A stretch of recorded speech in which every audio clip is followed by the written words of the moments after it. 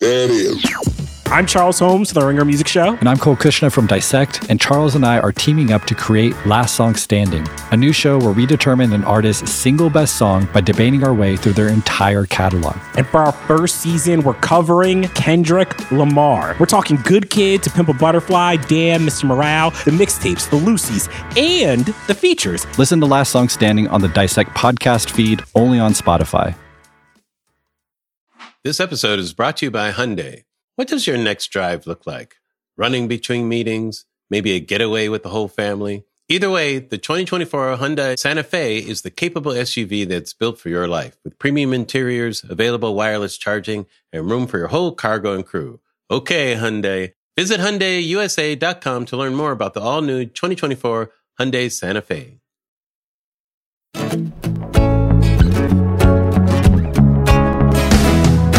All right, everybody, welcome back. This is Black on the Air. This is layer one more Black on the Air. I told you this is going to be a fun summer. I promised you that. And I am delivering that every single freaking week to you guys. And tonight or today, whatever you listen to it, I don't care. It's another fun one. This gentleman is one of the funniest people just in the world today. He's so funny. It's so human, the stuff he talks about. And I know so many of you are fans, and I'm sure you've seen his mini specials and everything, but he has a new show out that's at the Mark Taper Forum here in Los Angeles, The Old Man in the Pool, and it's so good. And I'm so happy to have him on my podcast. Mike Birbiglia, welcome to Black on the Air. My friend, how you doing? Thanks, Larry. I'm honored to be here. I saw you at the show at my show the other night, and I was thrilled. I was so honored. I think you're royalty, you're comedy royalty. No, hardly.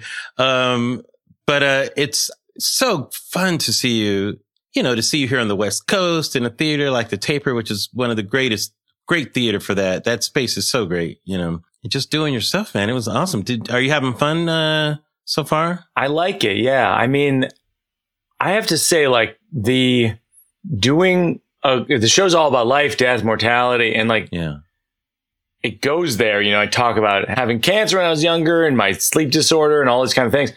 And it has a ton of jokes in it. But I have to say, I think people right now, they want to laugh. I'm getting a lot of people saying, that's the most I've laughed in 3 years, 2 years, whatever it is. And it's like, you believe it because, man, we have been through it. Yeah, we really have. And what I've always liked about your work, this, first of all, congrats for this show, because you're right. There's so many interesting, just the way you talk about mortality and your own mortality, and just even talking about your father. How old was your father when he died? No, my dad's still alive. He's your grandfather. My grandfather died at 56. Yeah. Right. And was it a heart attack? Yeah, I think so. Yeah. And I never met him. I never met my father's father. I never met, and worked in the subway tunnels in Brooklyn. Wow. Yeah. But you're always so human in how you bring these things up. And it's so disarming because you're basically doing comedy. But all of your stuff is like that. The audience isn't sure where you're going to take us, even though they feel safe in your hands. Like, I think the audience always feels safe in your hands. They trust you for the most part. Do you feel that as you're doing it, that you're like, you guys trust me? I don't know if you should trust me, but don't worry. I won't disappoint you, but I might trick you a little bit. I know I'm speaking kind of esoterically, but you know what I mean? Yeah. No, absolutely. Yeah. I think I was lucky at a certain point in my career, maybe 10, 15 years ago, because Ira Glass gave me a shot on This American Life, which is right. I'd listened to for years. I'd listened to it, since the 90s. And so that's where I'd heard David Sedaris and David Rakoff, Sarah Vowell, all these people who are great humorists. And I always thought, man, if I could just tell stories on there, then I think people could get that I'm trying to do something that has some dramatic arcs in it, you know? Right. And then I think that helped a lot. I think framing is often really important. Absolutely.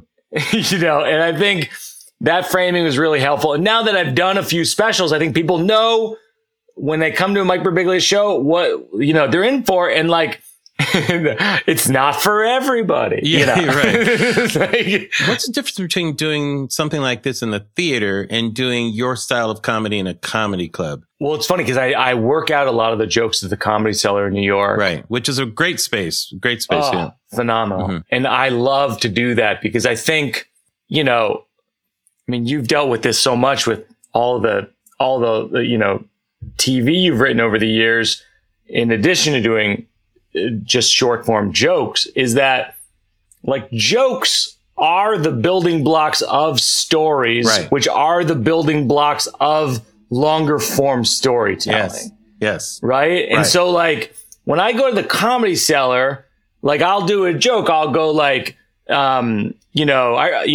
Americans each year die from contact with a lawnmower, which is a eulogy that writes itself. You know, like Frank loved mulch and now Frank is mulch, you know, and it's like so silly, right? But in the context of like, okay, if that gets a laugh at the Comedy Cellar, let me try to put that in this show and see if it can work in a litany of ways that we can die, ways that we might die accidentally.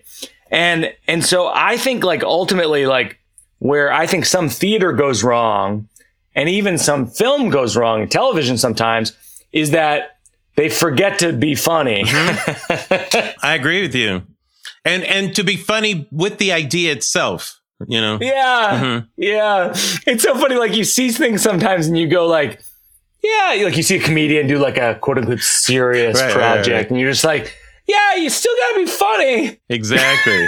You know, so you always start, you know, that's an interesting thing for you because your style feels like one long story, you know, but when you deconstruct it, they're built with these different anecdotes that are kind of threaded together. Yeah.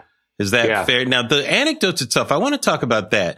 So what's the genesis of your anecdotes? Is it a joke observation about something that's going on in your life, or is it something that's going on itself that you feel could be told humorously? So this show, it's always sort of different, but it always, I feel like, starts from The Notebook. Mm-hmm. It always starts from like, what's your obsession? What's the thing you're writing down? You know what I mean? Mm-hmm. And then, you know, I get obsessed with jokes, you know, like see, that's surprising to me. That's really surprising. I would have guessed the opposite. Oh, that's interesting. Yeah. Yeah, no, I get obsessed with jokes because I was raised on like, you know, Stephen Wright, one-liner jokes. One of the best. One of the greats. Yeah. And then it was like, I don't know. It was sort of after Stephen Wright that I was digging into like, you know, Cosby and Pryor and people who were doing more long form stuff. And so I don't know, like I posted a TikTok the other day, which was me on my podcast doing like a joke that'll never end up in a show. But I was saying to Mulaney where I go, my body is a temple, like a fat temple that smokes. Right. And it's like, it doesn't quite fit with the tone of my show. And so it doesn't make it in. Right. But like, I love how jokes turn. Me too. You know what I mean? I love how you're going somewhere and then you're going over here. Exactly. And I love how that stories do that too. Exactly. You think you're watching a story about this and then you're watching a story about this and you go, oh my God, like this is I want people to leave the theater and always just go like, I just did not see that coming. Yes. I made up a phrase for writing that I thought is what you want to be working towards. They're the hardest thing to find, but when you get it, it's great. I call it the inevitable non sequitur is what I call it. And in the moment, it feels random, but in retrospect, it could only have happened that way. You know? That's wonderful. So it's like you go, oh, and then you look back, go, of course, you know, the inevitable non sequitur. Yeah. You know, and the best comedy has that feeling to it. It's like such a surprise. But when you really look back, you go, of course he did that. You know, it's like, yeah, that makes sense. Yeah. It's funny you should say that because it's like the stuff that appeals to me the most is like movies by like James L. Brooks, where like broadcast news, where it's kind of not unlike what you're describing, which is that, you know, at the beginning of the movie, you see the flashbacks to the Albert Brooks's childhood and, you know, Holly Hunter's childhood. And then you see like Albert Brooks being like this like neurotic kid who's getting beat up in the schoolyard, and then funny. and it's funny on its own. Like it's a funny scene where he goes, he says to the bully, I think he goes like, "You're only gonna make $27,000 a year." Like, and the bully walks away and goes, "That's pretty good." Yeah. and what you're saying is like the inevitable non sequitur of that, if I put it in your language, is like you realize that he's the same person. Like it's funny in that, but then later you realize exactly he's the same guy getting bullied by the corporate heads. Yeah, exactly right. You know, that movie is, it's such a gem that you bring that up. And James L. Brooks so good. But Albert Brooks, like there are jokes always at the center of everything he does. It's the joke idea. Like I always say, you know, stand up are jokes, you know, sketches are just a longer form of a joke. Yes, you know, absolutely. And then sitcoms and movie are the longest form of a joke, whatever that joke premise is. Like, if you look at Real Life, one of my, a great Albert Brooks movie, but Defending Your Life too.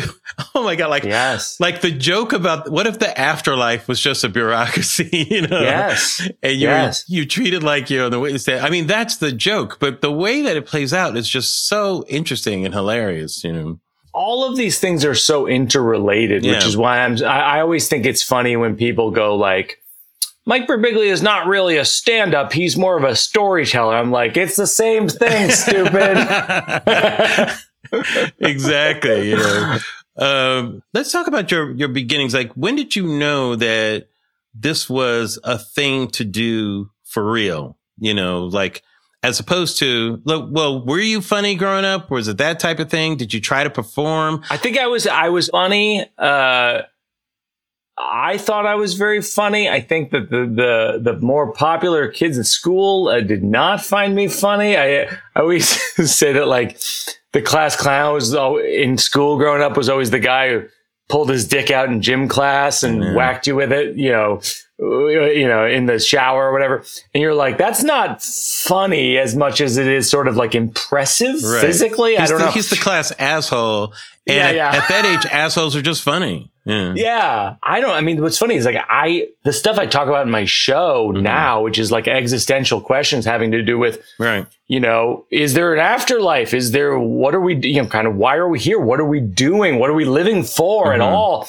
It's like, I feel like I was thinking about that when I was 15, 16 years old. And I didn't have an outlet for it at all. Like, if anything, like you say that to another 15-year-old, they're like, what are you talking about? And or at least in my experience. And then I saw Stephen Wright live when I was 16. And I was like, whoa, like I couldn't believe it. I just thought like people think not only the stuff he does is like so existential and abstract. But it's also so just silly at the same time. It is. Yeah. And it was kind of like a revelation that you even could do that. It was like, it really was like seeing a magic trick where you just go, oh, I didn't know you could even do that. Yeah. I love the joke form. I always said the best jokes are like truth concentrate, you know? That's just funny. And I remember I taught this class once. It was at Clark Atlanta where it was just kind of a showbiz masterclass type of thing where I was trying to teach them things they wouldn't learn normally in school. Like, how do you manage a career if you want one? Like, what are the stuff? How do you take a meeting? Things like that. But one of the things I did with the kids was, how do you write jokes? And this was a revelation to me, Mike. These kids were not alone in thinking this. They didn't know that jokes were actually written. They just thought that comedians were just funny, you know? And they missed the part that there's a thought process behind it. So what I did was I chose 5 different comedians with different style. One was Stephen Wright. Another was Chris Rock, Seinfeld, late night joke, like the monologue joke. And I think Rodney Dangerfield. I can't remember. There was another one. And I said, we're just going to have a subject and we have to write that same subject as jokes for these different people. That's right. What a great idea. And they realized that there was an actual technical construction to how to make something funny. And it was really eye-opening. And it's the technical part that, to me, I fall in love with it. It's one of the reasons why Stephen Wright appeals to me, because of how he hides the punchline, you know, that type of thing. And a lot of times the audience tells you what's funny about your joke. You know, like I remember I wrote this joke when I was starting out. I was working the door at the Washington, D.C. Improv when I was in college. That's sort of how I learned about everything. Right. And I wrote this joke and I thought, this is just like any other joke. You know, I have a girlfriend and she's a little bit older than me and she's starting to think about having kids, which is why we're going to have to break up. And the audience laughed more than I expected. And I was like, oh, that's really interesting. That tells me that I'm hitting on some kind of internal feeling that some people in that audience are feeling in their own relationship. Right. And that was like a revelation because it's such a simple joke. There's not much to it even. And then I think the tag to it was I've reached a point in my life where I've decided I'm not going to have kids until I'm sure nothing else good can happen in my life. Right. And it was like the first time where I told a joke that, like you're saying, it's like truth concentrate. Yes. That was my truth. Yes. And it spoke to whoever's truth was in the audience in that moment. Yeah, because there are two parts of it. When I started as a stand-up, I was more a technical joke writer, and it was harder for me to be an honest joke teller about what was actually happening to me. Why? Who knows? It was easier for me to observe something and get the truth out of something that had nothing to do with me, you know? Sure. But I remember feeling that transition and how much it's such an interesting, liberating feeling when you start hitting on that type of thing. And it almost feels like they're not jokes because they feel like statements that you just believe in, right? Yes. It's funny because when you for me, the gold standard in like storytelling comedy is when Pryor did Sunset Strip and he talked about being on fire and freebasing and all that stuff. And there's not that many jokes in it, really. I mean, he's just talking about, you know, it doesn't hurt. It doesn't hurt when they put the bandages on, but it hurts when the bandages come off. Right. You know? It's like not even a joke. That's just true. Yeah. And then he's just living it out and we're experiencing it with him. So a lot of that style of storytelling, to me, I admire people that have that style because I feel like there's a lot of trust that comes with that. In fact, the show before that show that was taped for Richard Pryor, I think he did one the night before where he completely bombed. If you can imagine that. I've read about this before and it's so strange to me. Completely. It's almost like, who's this guy? You know, like, what did they do with Richard Pryor's body? Like, did they burn his body and they got this skinny brother to act like he's Richard Pryor? Like, what the fuck? Seriously. I mean, can you imagine the amount of trust it's got to take for him to say, no, nigga, this shit is going to be funny. Do the same shit tomorrow night, but actually have confidence when you do it tomorrow night. He had an extraordinary amount of confidence in, you know, he just believed in himself to a degree that is astonishing. Like you were talking with Judd on this podcast about how Carlin and Pryor both sort of walked away from Vegas where they were making serious money. $200,000 a week. Yeah. And it's like, well, how much confidence does that take? These guys really like had a sense of, here's what I'm going to do. I'm going to do something different than other people. No, that's crazy. Do you ever have bits or have you had bits where you really want to tell it, but the audience isn't catching it yet and you've had to really chip away in that until it's broken through? There's so many things like that. Like I had this bit that I've yet to make work in the show because I've yet to get it having serious laughs on stage at the Comedy Cellar, which is, I'm a loser. I'm someone who loses, but I'm a competitive loser, which makes it worse because I want to win. I'm not attempting to lose. I'm attempting to win. Right. And then I lose. Like I would be so much cooler if I was a loser who's like, that's my thing. Yeah, if you're just fine with it. Right. If you weren't so fucking competitive. Yeah. That's a bit that I've never been able to become, like, make into a bit. But, like, when people hear it, they're like, I know what you mean. Right. But where does it fit? Well, what's going on? That's in that the oppression Olympics type of thing, you know? Yes. Like, they should have Olympics for oppression. Yes. Yes. I mean, they really should. I mean, as long as you're going to compete in that, you know. would be a good idea. How much do you ever did you ever do the thing where you hung with comics and you're telling stories and then those stories became part of your act? Or were you, you know what I mean? You're bantering about something and you go home, fuck, what was I talking about? I was killing in that. Totally. I was killing last night with those guys. I have one from years ago where it was pretty seminal for me, actually. Like when I was starting out, I was at the comic strip on the Upper East Side and in Manhattan. And I came up with, Sherrod Small and Steve Byrne, a bunch of guys about my age. And I remember one night I was telling Steve Byrne this story that I thought was funny, but I couldn't imagine telling it on stage. And it's about how when I was a kid, I had a crush on this girl and I asked her to go to a carnival and we went on the Scrambler and I start like acting out like how I'm on the Scrambler and I know I'm going to throw up. And I'm like, but the problem is that I needed to tell the Scrambler operator that he needed to stop the ride, but you can only speak to the Scrambler operator like for like a 4-second span, like every whatever. And so I'm like thinking, please stop the ride, please stop the ride. And then I went, please stop the ride. And then I'm back and I'm thinking, and then eventually I throw up. And it's like this story where I'm telling Steve Byrne this story and he's going, and he's laughing. He's going, you got to tell it on stage. It ended up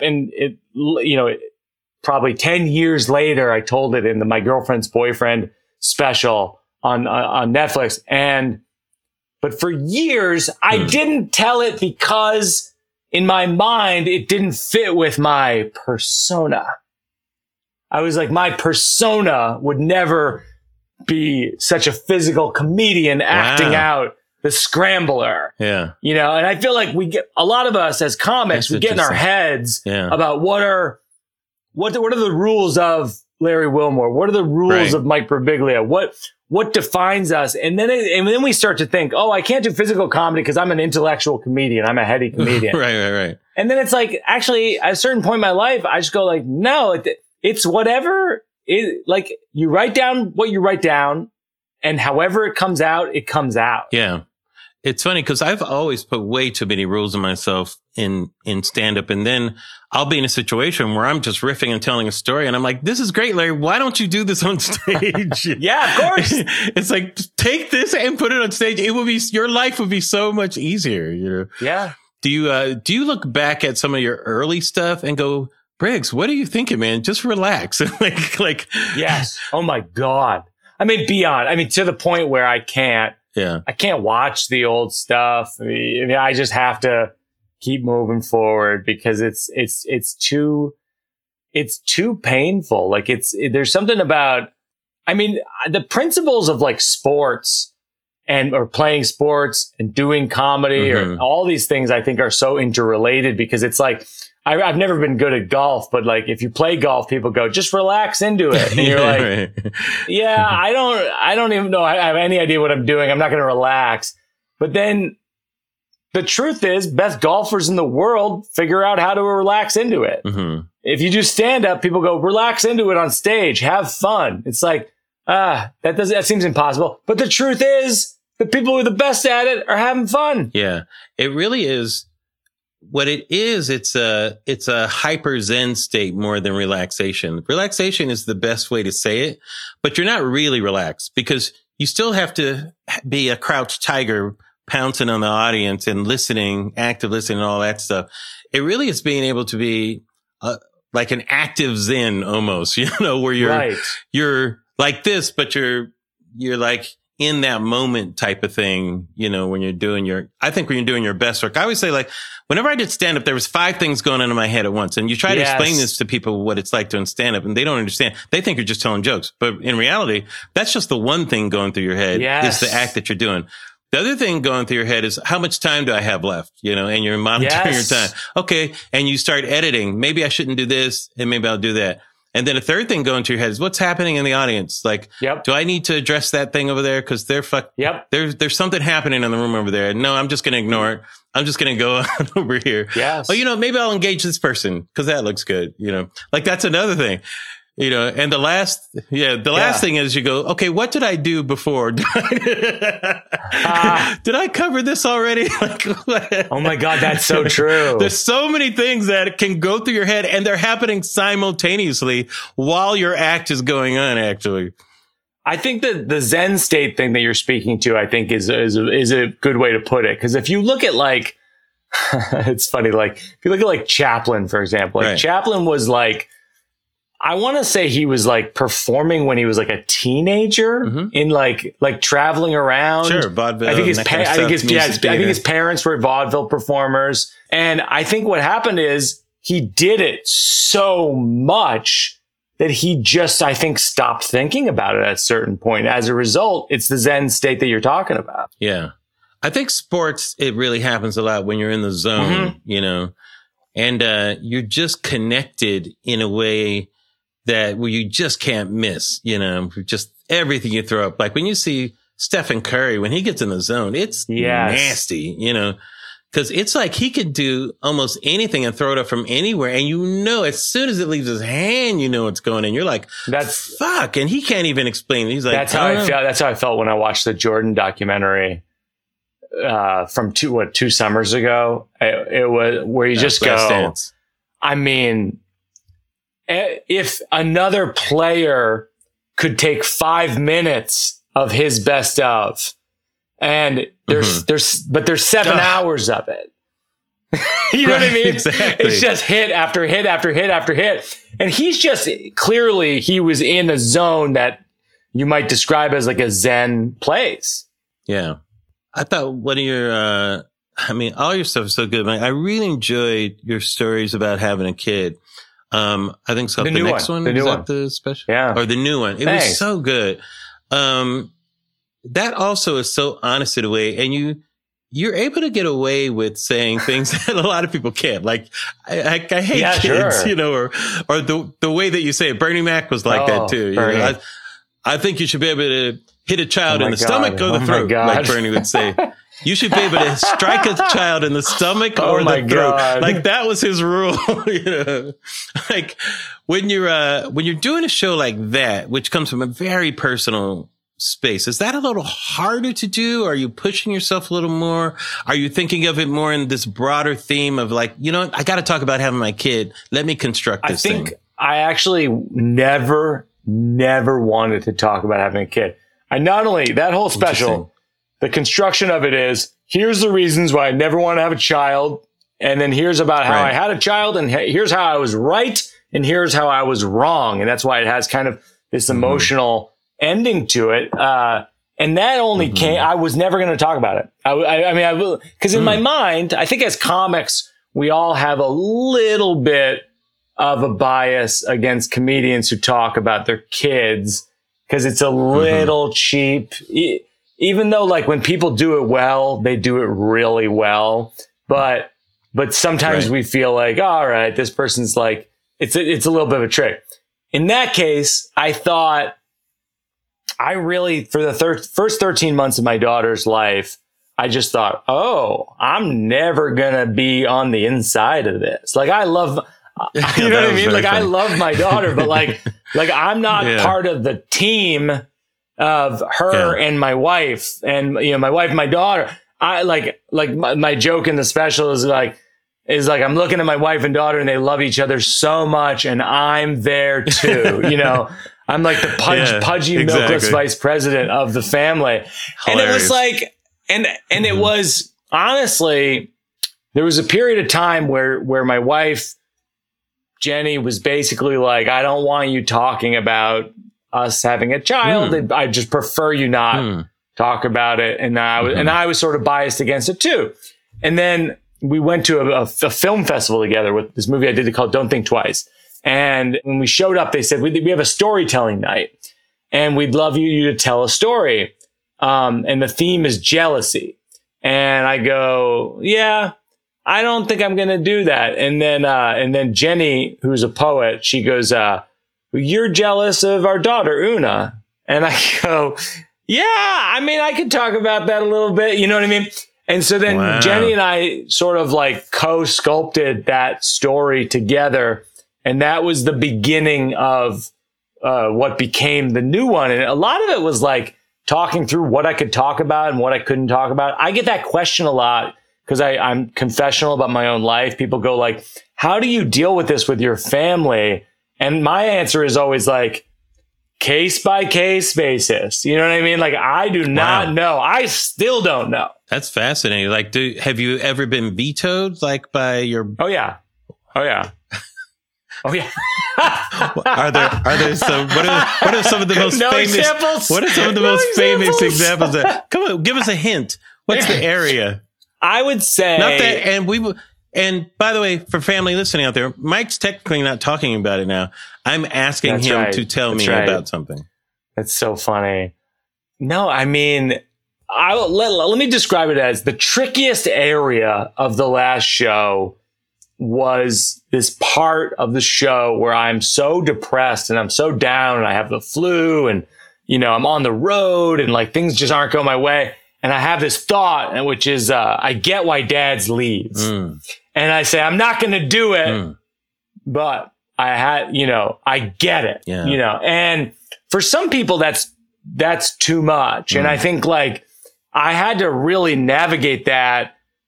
And I ultimately had to, it's so funny. It's so nuanced, but this is for people who are comedy nerds who are probably the people listening to this in the first place. By the way, people love hearing comedians and people like yourself deconstruct and talk about this stuff. So don't worry about it. Talk about it in as much detail as you like. People love this. Okay. So there was a point at which the version of that was, and I had this thought, I get why dads leave. And I had a bunch of people be like, you know, you really lost me when you said, I get why dads leave. Wow. So then I was like, okay, let me try to reconstruct this with like the slightest tweak. And it was, and I had this thought and I couldn't believe my own thought.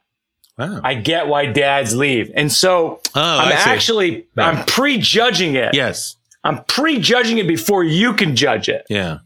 And so then when it gets to you, you're like, oh, okay, it's not that bad. I understand where he's coming from, as opposed to like, what is he? This guy's a jerk, you know? Right, exactly. Which people still say, but no. How does your family feel about, I mean, you talk about your health problems a lot, and some of them, I felt like, is he going to die on stage? Like, what's going on? Is that how this ends? Is it like a Dick Shawn type of thing, you know, where it's like, surprise, there's only one performance of the old man in the pool, you guys. It's funny because I trust me, it's not lost on me that is, I think about that all the time. I mean, I had bladder cancer when I was 20 and the other night I got off stage and I wrote an email to my urologist and scheduled my cystoscopy. Like one of the more satisfying things about the show is that people will DM me on Instagram and they'll go, after the show, my mom made an appointment to get her the scan for blah, blah, blah, you know, or, you know, my dad made an appointment for this, or I made an appointment for this, or I called my parents and told them I loved them. You know what I mean? Like, that's for awesome. me, that's the most satisfying thing. Because it feels like, oh, okay, we're not just spinning our wheels doing comedy. Like actually people are taking something away from it. This episode is brought to you by Hyundai. What does your next drive look like? Running between meetings? Maybe a getaway with the whole family? Either way, the 2024 Hyundai Santa Fe is the capable SUV that's built for your life. With premium interiors, available wireless charging, and room for your whole cargo and crew.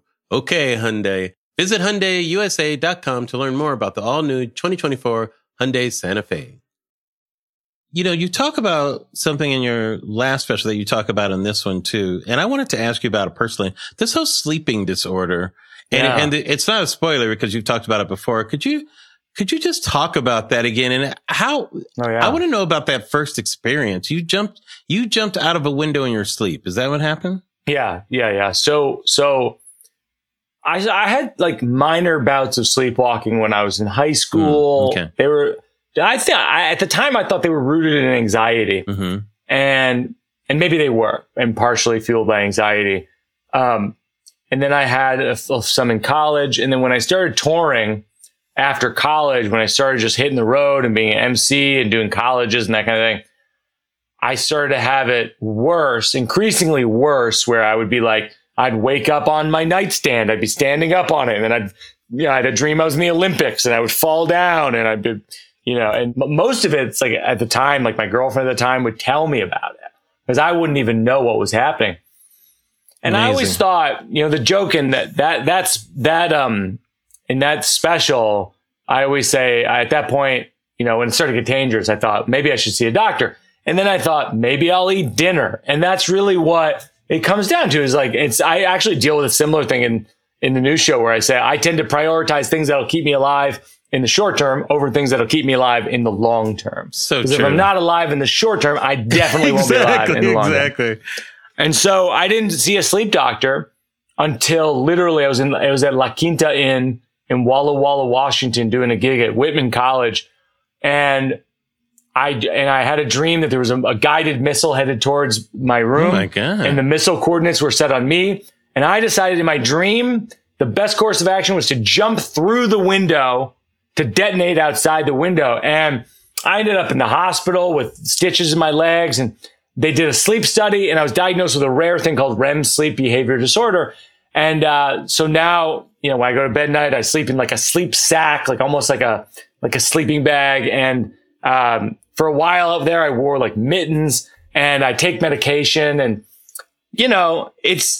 I'm alive. I don't know. Like, it's one of those things I go, I'm lucky to be alive. There's not much you can take away from it other than like thematically in that show, it was all about like dealing with the thing that's right in front of you. Because I think metaphorically, we all have something we're in denial about. Yeah. And it's interesting that in the first show, you bring it up as not feeling worthy to be a dad because of this. And in this show, it has to do with your own mortality and kind of the fragility of just your life, which is interesting. I mean, what's wild about the show is that people my age and older are like the obvious sweet spot for the audience. Right. Like they're people starting to think about their own mortality. But what's funny about it is that when younger people come to the show, and usually the younger people who come to the show, they're like college kids who their parents are fans. And then the parents are like, you should come to this. And then they're like, the younger people love it, but unless they're dragged to it, I don't think they think it's for them. Because they're like, I'm not at risk of dying. It's like, well, guess what? Like people, I remember when I was in my 20s, people start to go, and it's hard. Yeah. And your health stuff started at a pretty early age, right? Yeah. Yeah. I had cancer when I was 20. Wait, so you had cancer when you were 20? Yeah. Wow. Yeah. Like, what does that do to you just personally? Does it feel like, what the fuck? I may as well do whatever I want to do in life because who knows? Was it that type of thing, or was it just more just anxiety type of thing? No, I think it actually, I had a drive from having cancer at 20 because I was lucky. They took it out. They did a biopsy. It was malignant, but it didn't spread. And so they just said, just come back every year, every 6 months for a cystoscopy, which is this very invasive procedure. I've had one. I had one before. Wild. I was in high school. They said, we found traces of blood in his urine. We have to put something in his dick that would cause more blood in his urine. Right? And I'm like, let's have as much blood in my urine as possible. It's like, are you crazy?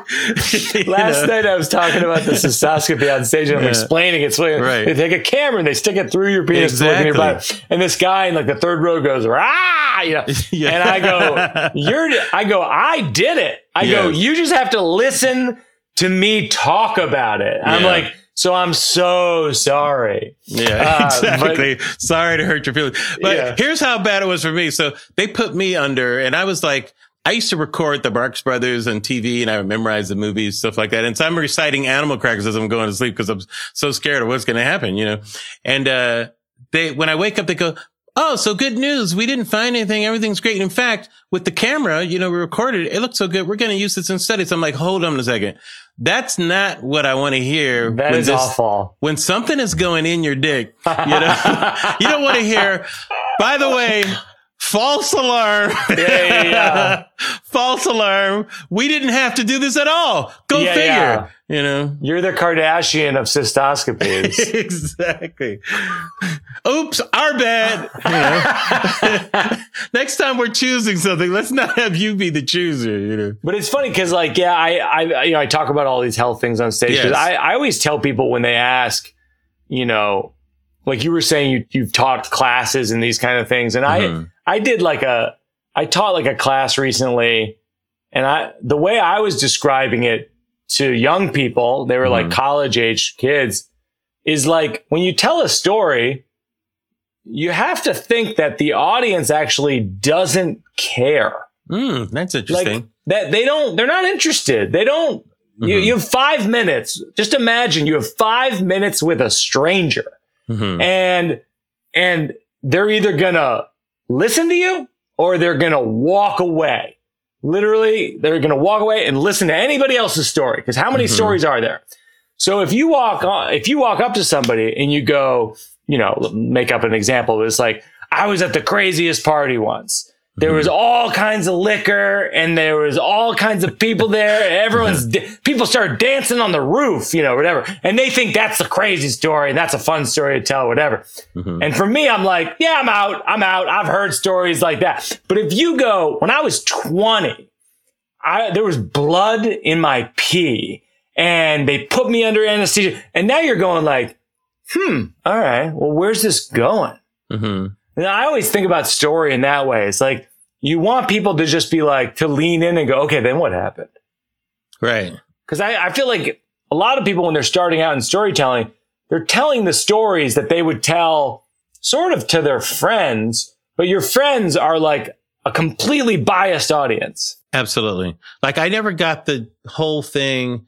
Like there's a modern movement where they want comedians to bring in the audience, which I never understood. You know, I was like, no, nigga, that's your job. My job is to bring the comedy. Your job is to bring the audience, you know? Yeah. But, you know, and people bring their friends and family. I'm like, it's not a challenge to make those people laugh. Yes. You know? I want to make strangers laugh. Yeah. You know? That's what the challenge is when you know something's funny. That's why I never, you know, even now, like my parents still haven't seen this show. Like I don't love people I know seeing the shows because I do think of it like we're strippers, you know, like we're just going, hey, this is what I got, you know. Well, in some ways, I mean, the way you're exposing yourself and the way you talk about it, it's always kind of held me back from talking about certain things, but I've really been thinking about it lately. I'm like, you know what? There's some things that I feel like I need to talk about. And what I'm talking about is talking about family members and parents and that stuff. I've always been reticent to do it because I don't know. And maybe it's my Catholic thing about the guilt, you know, and not wanting to, I shouldn't be exposing their dirty laundry or you know, talking out of turn, put your business in the street, as we say. How do you get over that feeling? You know, cause I know you've experienced some of that where it's like, you know, sorry, parents. I got to talk about this stuff. I have to say, like, I do still think about it all the time. Like I think about when my parents who haven't seen the show, see the show, like, what are they going to think of it? But like, I think that for me, the answer is in the laughter. It's like if people are laughing, they're identifying with something that they had with their dad or their sister or their wife or husband. If they're not laughing, it's a little tricky because then you go like, well, you're airing your dirty laundry. It's not connecting with people. And then it starts to feel like, you know, it's almost like, I mean, people who aren't comedians wouldn't maybe know this, but like sometimes as comedians, we get booked at like corporate events, you know, and it's, or like, and it's like, you know, it's like Pepsi's annual meeting or whatever the stupid thing is. And comedians have so many stories about like, and then they fired me because I cursed about this or whatever. And I'm always like, were you also bombing? Because I found with corporates, if you're killing, I don't think they complain that much. Right. But it's when you're bombing and you're cursing, then they start to go, and he broke the rule about cursing and he said the mean thing about my wife and whatever. Right. Well, it's why, you know, the famous insult comics who could say the worst things. But yes. you know, because it was funny, because Don Rickles was funny, he'd get away with it. We're like, sometimes people are like, they hated me because I said these horrible things about them. Yeah, nigga, you didn't get a laugh. You gotta make them laugh. It's the most important thing. It's always painful to me when I see comics blame an audience, because I think it's our temptation. It's one of the things when you're saying you have like 10 things going on in your head when you're doing stand up. One of the things is, what the fuck's wrong with this audience? Yes, absolutely. Every comic, I don't care who you are, you either do it constantly or you do it occasionally, but you will always do what is happening with these people? Why, or this is the other way you say it. Why did I agree to do this thing? Like, why did I agree to do this? Or it's like, why did that middle act do that fucking bit about the da-da-da? And now they don't want to hear what I'm talking about right now. Yeah. You know? But yeah, and I think the temptation is to say the audience doesn't get it. It's over their heads. But actually, like, it's your job.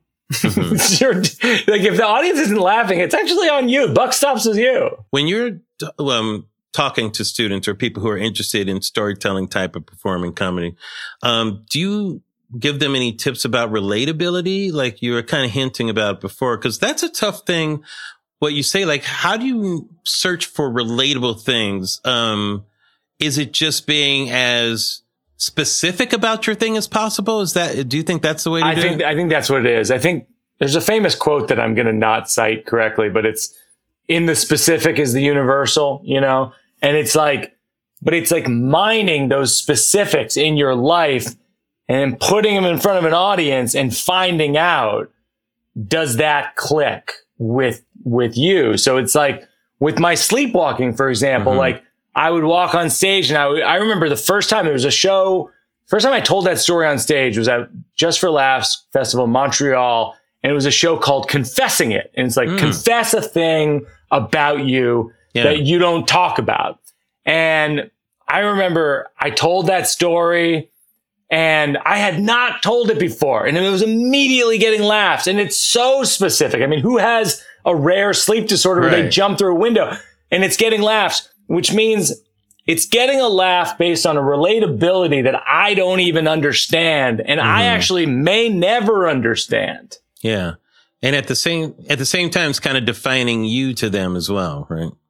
Yeah. It's like, I think that in the case of the sleepwalking, like, cause I've analyzed it, cause I've been telling it for 14 years, but it's like, I think in that case, it's like, okay, this person has this thing wrong with them or that they're ashamed of. And I have a thing that's wrong with me. I have a thing I'm ashamed of. And if they can see themselves in that, in you, then you have a communion with the crowd. Yeah, I'm such an admirer of it, you know, because I'm still too chicken to do certain things that are, you know, but it's something that I'm pushing myself. Having said that, meaning, yes, I probably will be doing some more stand up at some point, you know. Let me throw one thing in the mix, though, which is you can always, you know, this is like the classic, like, my friend has erectile dysfunction. Exactly.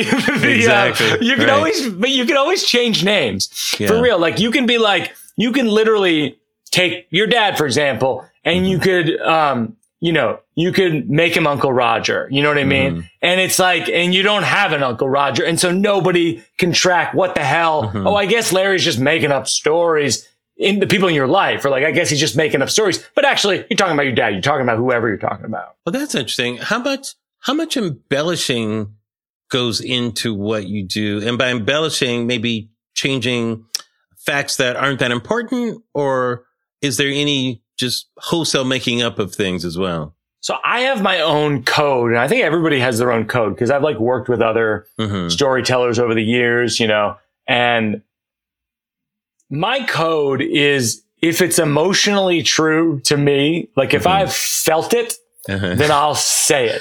Right. But I am not loyal to, you know, this happened in 1997. If it happened, if maybe it's better for the story if it happened in 2002, because the audience is unaffected by whether or not those things happen within a 6-month span or a 12-month span or whatever it is. I think a lot of times with story, what keeps the audience interested is causality.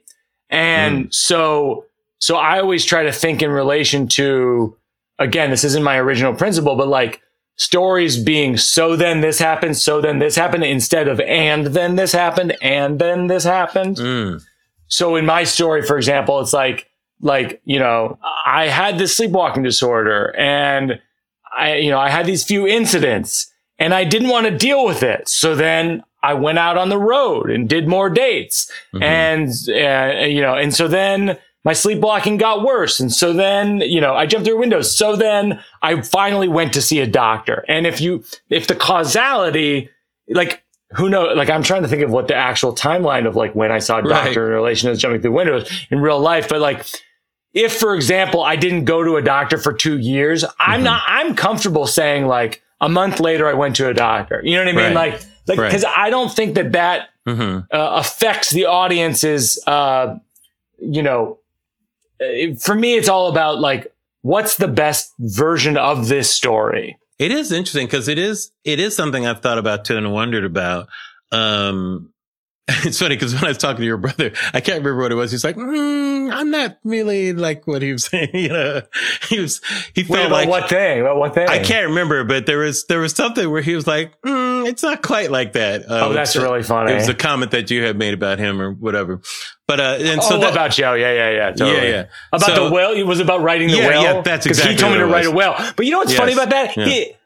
Because he's a big fan. You knew exactly where I was going. He's a big fan of yours, and so he'll be listening to this for sure. Yeah. And he's a credited additional writer on the show, and like that part is true. He did tell me to write a will because he's a very practical person. Sure. But I think what he's maybe saying is like it wasn't at like maybe the kitchen table in that moment when I said it. Yeah. Right. See, that is interesting. I like that. Now, that is a good thing to know for people who are interested in storytelling is you shape the story, and do what you have to shape that story that still, it makes it real, but there's a hyper realness to it that makes it a story, Yeah. So it's not just you're not just telling something that actually happened. You're creating a story of the thing that happened, right? Yeah. And one way to think about it is like if you're editing a documentary, you have thousands of hours of raw footage. Yeah. And all those things happened. But man, if you rolled tape and press play on thousands of hours, that's the most boring ass movie you'll ever see. And so like, for example, like maybe I didn't see my sleep doctor for 6 months, but I said it was 2 months, but it was because I didn't have health insurance at the time. And I was going to get it when I did this certain job, but it's like, this is boring. Like the audience is like, what? Your health insurance? I don't know what this has to do with what you're talking about. Yeah. Any plans? I know you've done some film and that kind of stuff. Any plans to make other materials out of this type of stuff for yourself? Longer form film, book stuff, more of that stuff coming for? Yeah. I've been writing a movie for about 3 years. So I directed a movie, Sleepwalk with Me, which we were talking about. And then my second movie is called Don't Think Twice. Keegan Michael Key and Gillian Jacobs. Mm-hmm. It's about a group of best friends who all kind of audition for SNL. And then one of them gets it, Keegan, and then the other ones don't. And it's about what happens in friendships when some people make it, some people don't. Mm-hmm. Awesome. So I'm writing my third one right now, and it's a little more involved. It's a little more budget. It's a little, but it's of the same kind of verite style, which is fun for me. That's like my favorite kind of movie where like I love it. Kind of like the movie Once or something where it's like, it's like a fine line between like, where is it documentary at certain points, like Absolutely. Which part's real. And so, yeah, I'm working on that. And then hopefully, knock on wood, this show, The Old Man in the Pool, which I'm going to 12 cities in the fall with. And then after that, I'm hoping, knock on wood, that it goes to Broadway. I mean, you never know. One never knows, but that's the hope. Okay. So how much longer? Let's tell people it's at the Mark Taper Forum right now in Los Angeles, and it'll be there until August 28th. August 28th. And then you're going to go on the road, check Mike's, Cincinnati and Detroit, a bunch of places, great places. And let's hope, I'm sure it'll end up on Broadway and that type of thing. What's your favorite thing about this type of performing, doing a show in a theater that's presented as theater? What's your favorite thing about this, Mike? What's funny is like, I actually love all types of stand up in the sense that like I love going to the Comedy Cellar. I even like I love doing college gigs where nobody knows who I am in the crowd. Yeah. Like it's fun it's all fun for its own thing. What I think I like most about theater is it's like driving a car around like a NASCAR track. You know what I mean? Like everything's perfect. You know, the lighting is perfect. The sound is perfect. There's a design, like everything about it. And the audience is listening. Yeah. And that was part of the reason I veered towards theater was that in clubs, sometimes they're just not listening. They're drunk. I know. They're talking to each other. They're sharing broccoli poppers. And you're just like, I don't know. This is hard. I don't know if I can do this every night. Yeah. And so much of your style is very intimate. You know, I love like when you go into the whispering, you know, that sort of thing, you know, and the audience. What I love about seeing you in theater, because I started in theater. Actually, my first professional gig was at the Taper, ironically. Yeah, we were just talking about that. Yeah, back in the day. But there's a different level of appreciation. Comedy clubs make you bring your shit. That's what comedy clubs make you. Yes. You know, so it puts that fire to the thing. So you got to bring it. And that's what's great about comedy clubs. Sorry, if you're not funny, get the fuck out of here. But theater, they really are interested in listening. And that's what's great about it. You can take your time. I find you can make discoveries in silences too. Have you discovered some of that when you're doing theater of like, there's moments that happen that you didn't expect when nothing seems to be happening? Yeah, I think, and I'm finding that even, you know, this is a 38 performance run and I'm finding that I'm like halfway through the run now. And it's like, I'm finding those more every night. Like, and those are, it's almost a similar kind of thing to like trying out a joke. Trying out a silence is its own Trying thing. out a silence. Yeah. Cause you're writing in that silence. There's something, there's a connection happening there. Like you said, that's maybe a little unexpected. Or the audience starts anticipating something you didn't know they were going to anticipate. You go, oh, they're actually expecting something from out of this thing. Yeah. No, and Gerard Carmichael's new special on HBO. So he does this stuff with silence that is, I find it to be completely transcendent. It's really good. He's just sitting with the audience, and they're kind of, without giving anything away, they're kind of taking in what he said a few moments before, and they're all kind of taking it in at the same time. And I love that, man. I mean, it's great. His thing was so good. It was different from theater and different from stand-up. I think it was the inverse of stand-up.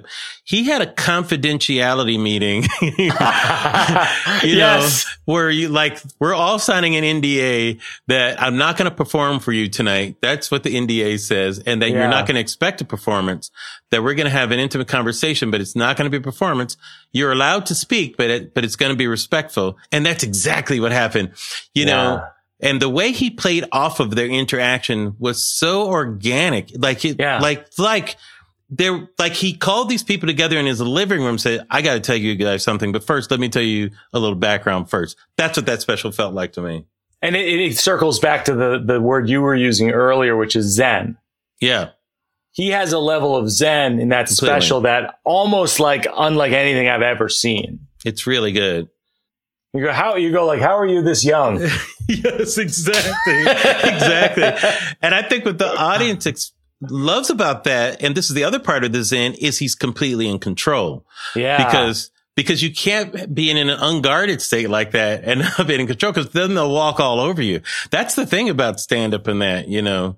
And by the way, speaking of this, finding the universal in the specific, his story, so specific. Yeah. He's talking about these different family members, and there's really, like nothing like my life. Like things where I'm going like, oh wow, I don't have an uncle like that. My dad's not like that. But then I'm going, oh, I see myself in his story. Right.